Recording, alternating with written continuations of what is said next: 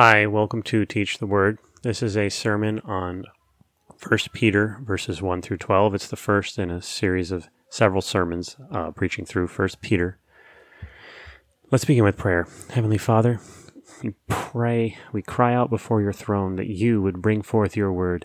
Speak your word through me, Father God. Let me be small and you and your word be large. In Jesus' name we pray, amen. Okay, let's begin by reading the passage. So we'll go back to the beginning. Peter, an apostle of Jesus Christ, to the pilgrims of the dispersion in Pontus, Galatia, Cappadocia, Asia, and Bithynia, elect according to the foreknowledge of God, the Father, and sanctification of the Spirit, for obedience and sprinkling of the blood of Jesus Christ. Grace to you and peace be multiplied. Blessed be the God and Father of our Lord Jesus Christ, who according to his abundant mercy has begotten us again to a living hope, through the resurrection of Jesus Christ from the dead, to an inheritance incorruptible and undefiled, and that does not fade away, reserved in heaven for you, who are kept by the power of God through faith for salvation, ready to be revealed in the last time. In this you greatly rejoice, though now for a little while, if need be, you have been grieved by various trials, that the genuineness of your faith, being much more precious than gold that perishes, though it is tested by fire, may be found to praise, honor, and glory at the revelation of Jesus Christ, whom having not seen, you love, though now you do not see him, yet believing you rejoice with joy inexpressible and full of glory, receiving the end of your faith, the salvation of your souls.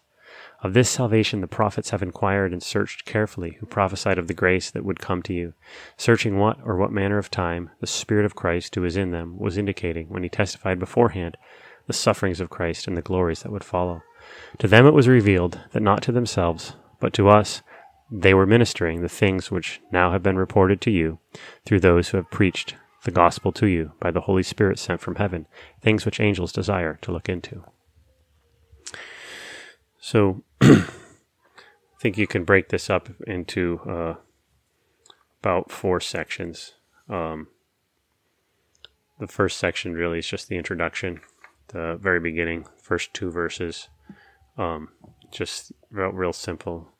Just go back up to verse 1. It's just stating the author, who's the Apostle Peter, and the audience, who are pilgrims of the dispersion in Turkey. So there's a list there. Those are all Roman territories in modern-day Turkey. And it's unclear, the dispersion, or the words diaspora, and what does that mean? Does that mean they are Jews? That word's only used 3 times in the New Testament, and 2 times it refers specifically to the Jews who are scattered abroad throughout the Roman world. Like in John 7, 35, Jesus is saying he's going to go away, and where he goes, they cannot follow. He's talking about his death. And the religious leaders are like, what's he talking about? Is he going to go to that dispersion? Talking about the Jews who are scattered, or also the same thing comes up in the beginning of the epistle to James, where it says the diaspora of the 12 tribes of Israel. So this could be to a specifically Jewish audience, the diaspora of, or as is indicated by much later in the letter, chapter 2, verse 10. He's talking about how those who were aliens, those who were scattered, who have now become gathered together as one people in the church. And that sounds like he's talking about Jews and Gentiles coming together. So people would take it to understand Peter's not using the term diaspora to refer specifically to Jews, but it's really unclear, basically. We're not sure, because that verse in chapter 2 is actually a quote, or really an allusion to Hosea, where God's calling those who are not his people, those who are not beloved. But he's referring only to the nation of Israel there. So, at any rate, we're not sure, but there's arguments either way. It's not that important. We do gather from the rest of the letter that it is written during a time of persecution, because we see that it's talking a lot about suffering for Christ. And this could be localized persecution, because persecution happened all over the place. Or it could be empire-wide persecution, which first of those massive empire-wide persecutions for the church was under Nero in the early AD 60s. But it doesn't have to be Nero's persecution. It could be a localized persecution prior to that. But it does appear that Peter knows his audience is undergoing persecution, because seems to be writing to that aim. Anyways, that's enough for introduction. Let's just actually look at verse 2, where we see that they are chosen. We see the Trinity in verse 2. These are chosen people. They're chosen according to the foreknowledge of God, chosen in sanctification of the Spirit, and chosen for obedience and sprinkling of the blood of Jesus Christ. So this is, God has chosen those who are in his church. And it's God, the Godhead, the three-part, Father, Son, and Spirit, has chosen you, chosen me, according to the foreknowledge of the Father, the sanctification of the Spirit. So we're chosen to become holy, and the Holy Spirit's at work making us holy. And for the obedience and the sprinkling of the blood of Christ, we're chosen to have the blood of Christ applied to us and to submit ourselves to Christ. So we see the Trinity in verse 2. And then the second part of verse 2 is just a standard greeting that most New Testament letters have. This bit about grace and peace be multiplied to you. Something similar to that is in most of the epistles. So then if you go to the end of verse, that's kind of the intro. So starting with verse 3, we kind of get more into the meat of it. And I'd say verses 3 through 5 form their own little section, and it's basically the gospel message. This is where we have in verse 3, "Blessed be the God and Father of our Lord Jesus Christ, who according to his abundant mercy has begotten us again to a living hope."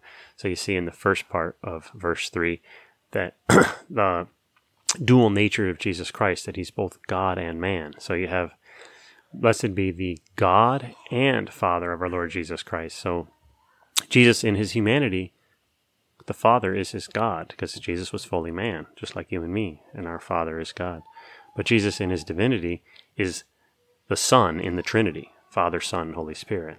So in his divinity, it's the Father of our Lord Jesus Christ. In his humanity, it's the God of our Lord Jesus Christ. So blessed be the God and Father of our Lord Jesus Christ.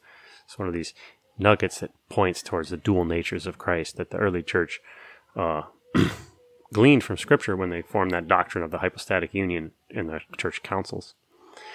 So that is the first part of verse 3. But the second part of verse 3 is really the meat of the gospel, that God has this abundant mercy. It's not anything that I have done or you have done that we can do. It's not from us. It's from God. Because of his mercy, we are born again. Born again to what? To a living hope. How? Through Jesus' resurrection. So this is something that is a challenge to me. I hope it's a challenge to all of us, is this idea of reflecting on the gospel. It seems that the early church was reflecting on the gospel very frequently in its communication. In nearly every letter of the New Testament, there's reflection on the gospel message, that God poured out his mercy on us, giving us what we did not deserve through the cross of Jesus Christ. We see that over and over again. And the challenge, I think, for us is to reflect on the gospel more than we do. How often is our communication with one another reiterating the gospel back and forth to each other? It seems like whenever the early church was sending messages back and forth, that was a priority in their messaging. In verse 4, we see what we are born to.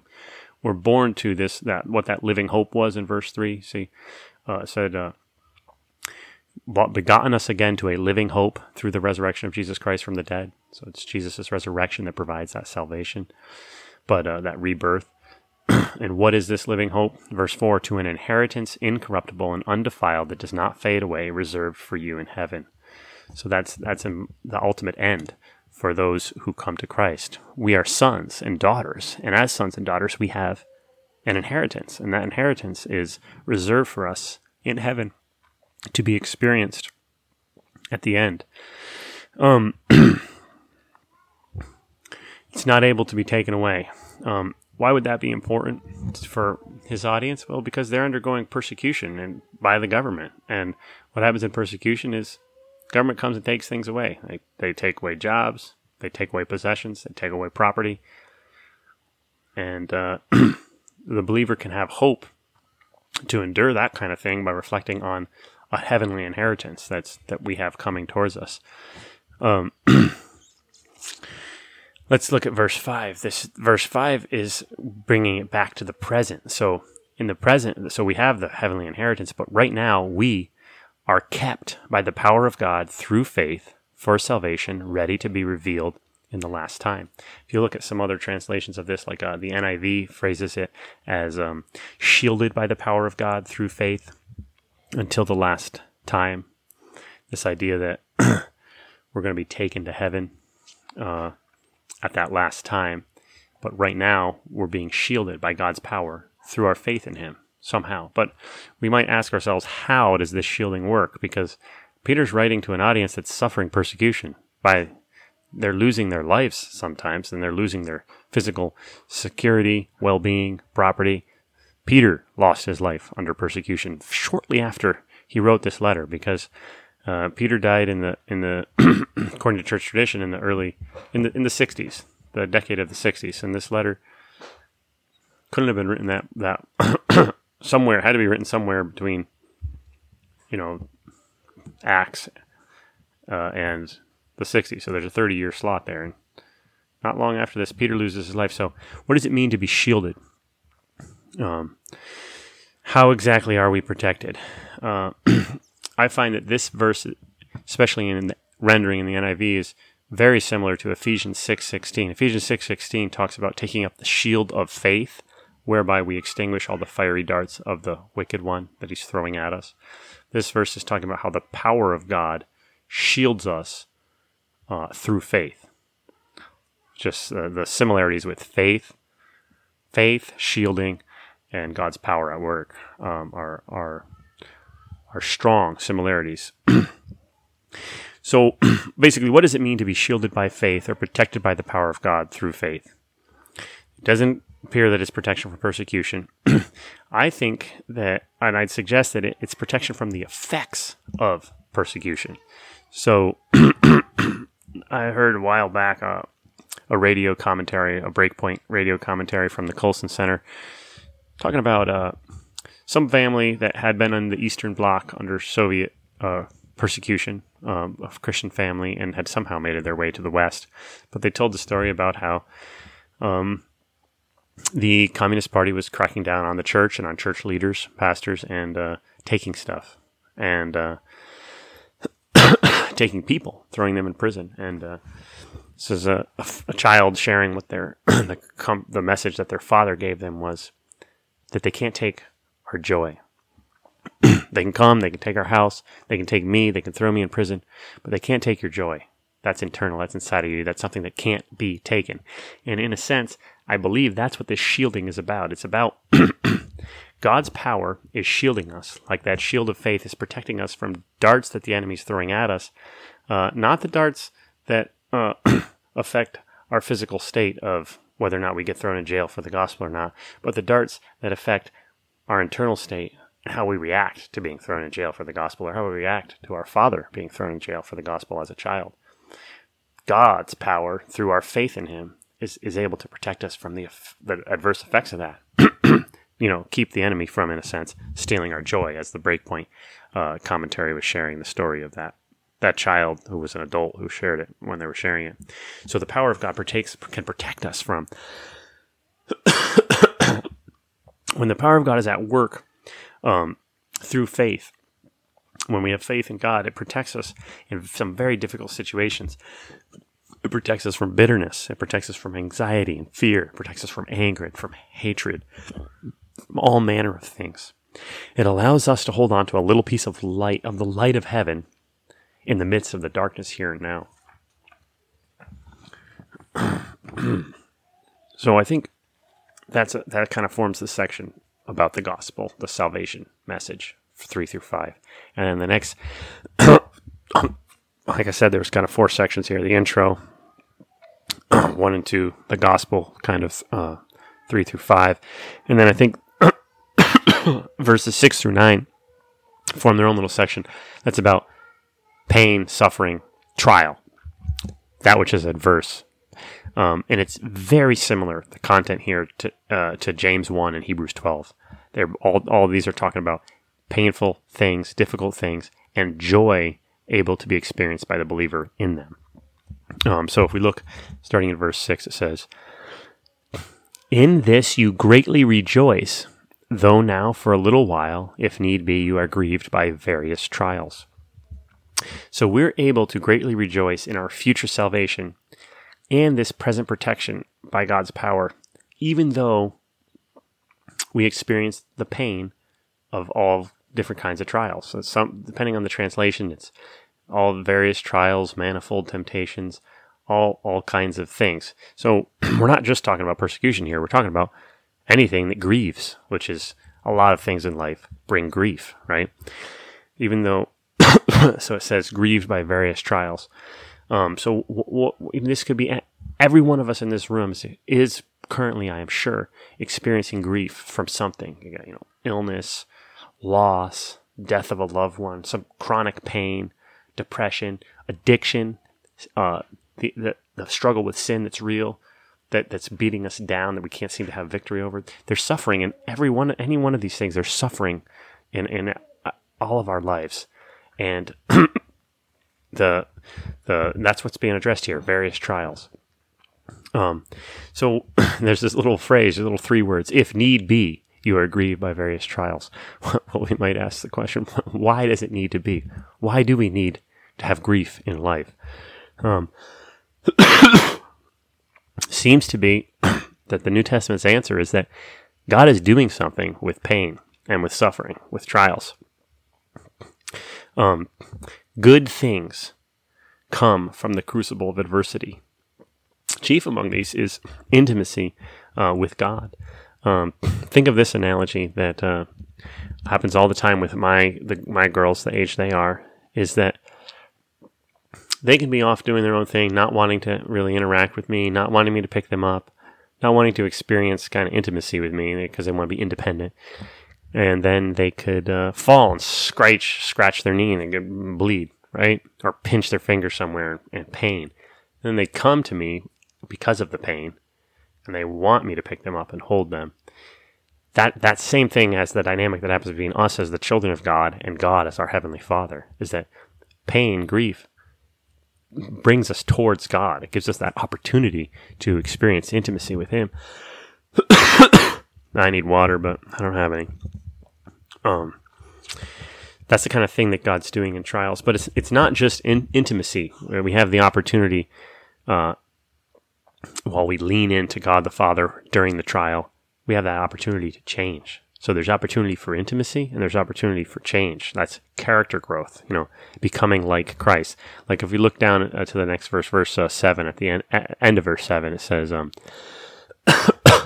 that it may be found, that this is you, may be found to the praise, honor, and glory at the revelation of Jesus Christ. If you're going to be found to praise, honor, and glory at the revelation of Jesus Christ, your faith is going to be found to the praise, honor, and glory at the revelation of Jesus Christ. It's going to have to be, your character's going to have to be Christ-like. And trials allow for that to happen. They're basically a time for us to exercise faith in God.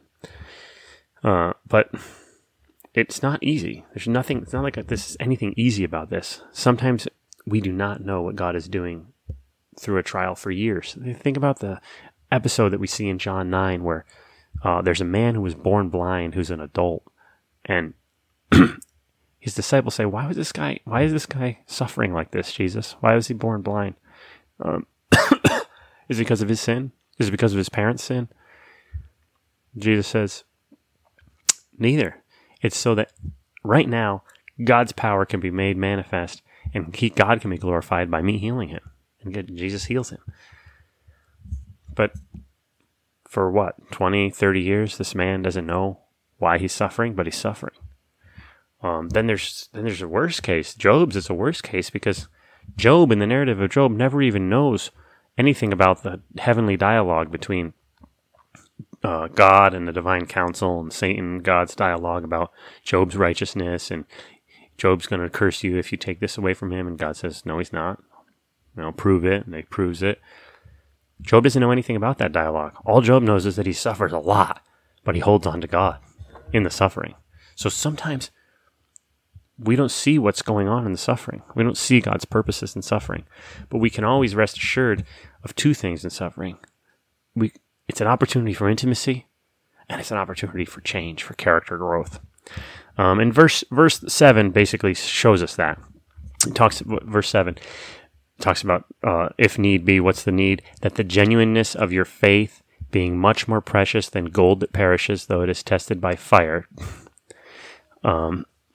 may be found to praise, honor, and glory at the revelation of Jesus Christ. So you see that trials are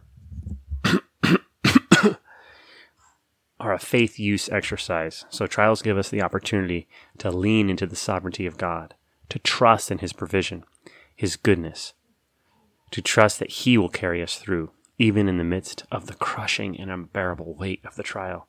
Even when we feel that we are powerless but to fear, we're powerless but to hate, powerless but to sin, God's power, through our faith, will enable us to not.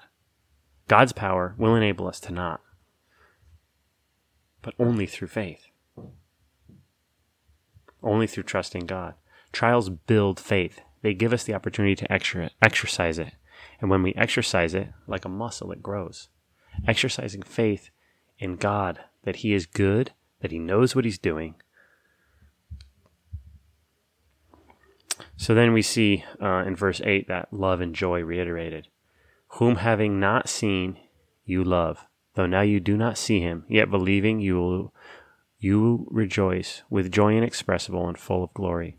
So we have this love with God and intimacy with God that is amplified and caused to grow through trials. We see in verse 9 what the end of faith is. Receiving the end of your faith, the salvation of your souls. On earth, we receive salvation from the harmful effects of these trials. We don't have to be hit by the enemy's flaming darts in trial by faith in God's power, His protecting power. And one day, we receive salvation from trials altogether. That one day when God wipes away every tear from our eyes. And we are ushered into our heavenly inheritance. That kind of ends the section on trials, 6 through 9. And then the last section is more about the salvation message and how it was prophesied of long ago. Verse 10 talks about how Old Testament prophets prophesied about Christ's coming and the good it would bring. And 11 talks about Christ's suffering, how super really good things, our salvation came from Christ's suffering.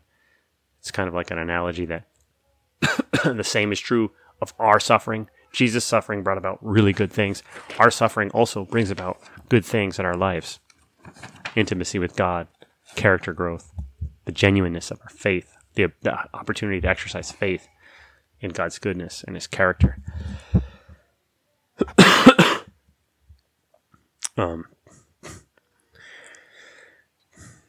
And then it's just talking verse 12, just talking about how the Old Testament prophets were writing about this day, that we live in a very exciting day when God's mercy is poured out and access to salvation is granted to all through faith in God. A day that the Old Testament prophets didn't live in, but they looked forward to.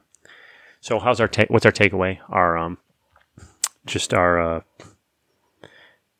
What's the action steps? How can we take this scripture passage and apply it to our lives this week? So I would suggest two things. First off, we see that by faith in Christ, we have access to God's abundant mercy, and we're able to be reborn again. Heaven awaits, not by our works, but by God's mercy. So one action step, I think, is to meditate on the gospel message. Let's commit, each of us, to each other as a body. Let's commit to reflecting on God's mercy to save me personally as a sinner. Not because of anything I can, or will do. His mercy. At the start of our devotional time each day this week, why don't we reflect how God in His mercy has saved us? Let's make a commitment to do that 7 times in the coming 7 days. And as a second action step, a second takeaway from this passage that Peter was writing to the pilgrims scattered abroad, let's exercise faith in our trials. Every one of us is going to experience something grievous this week, some form of trial, something that brings pain. Let's exercise faith in that trial. Let's experience the love of God and joy in the trial. So when Satan comes to you and throwing darts this week, darts like, you're no good. God's punishing you with pain. God doesn't care about you. He's forgotten you. He's bringing this upon you. These darts. We then need to allow the power of God to shield us by holding up that shield of faith. Let the power of God shield us through faith. Let's exercise the faith and have faith, declare that faith that He made us exactly how He wants us to be. That He has us exactly where He intends to have us at this moment. That He is good and He is loving. Faith that lets Him hold us and let us cry in His chest for pain.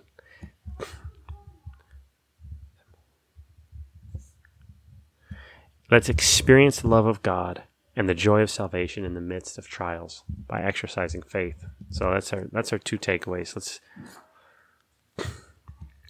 thank you. Lord, power and enable us to trust in You as Your people in the hardships that we experience in life. Amen.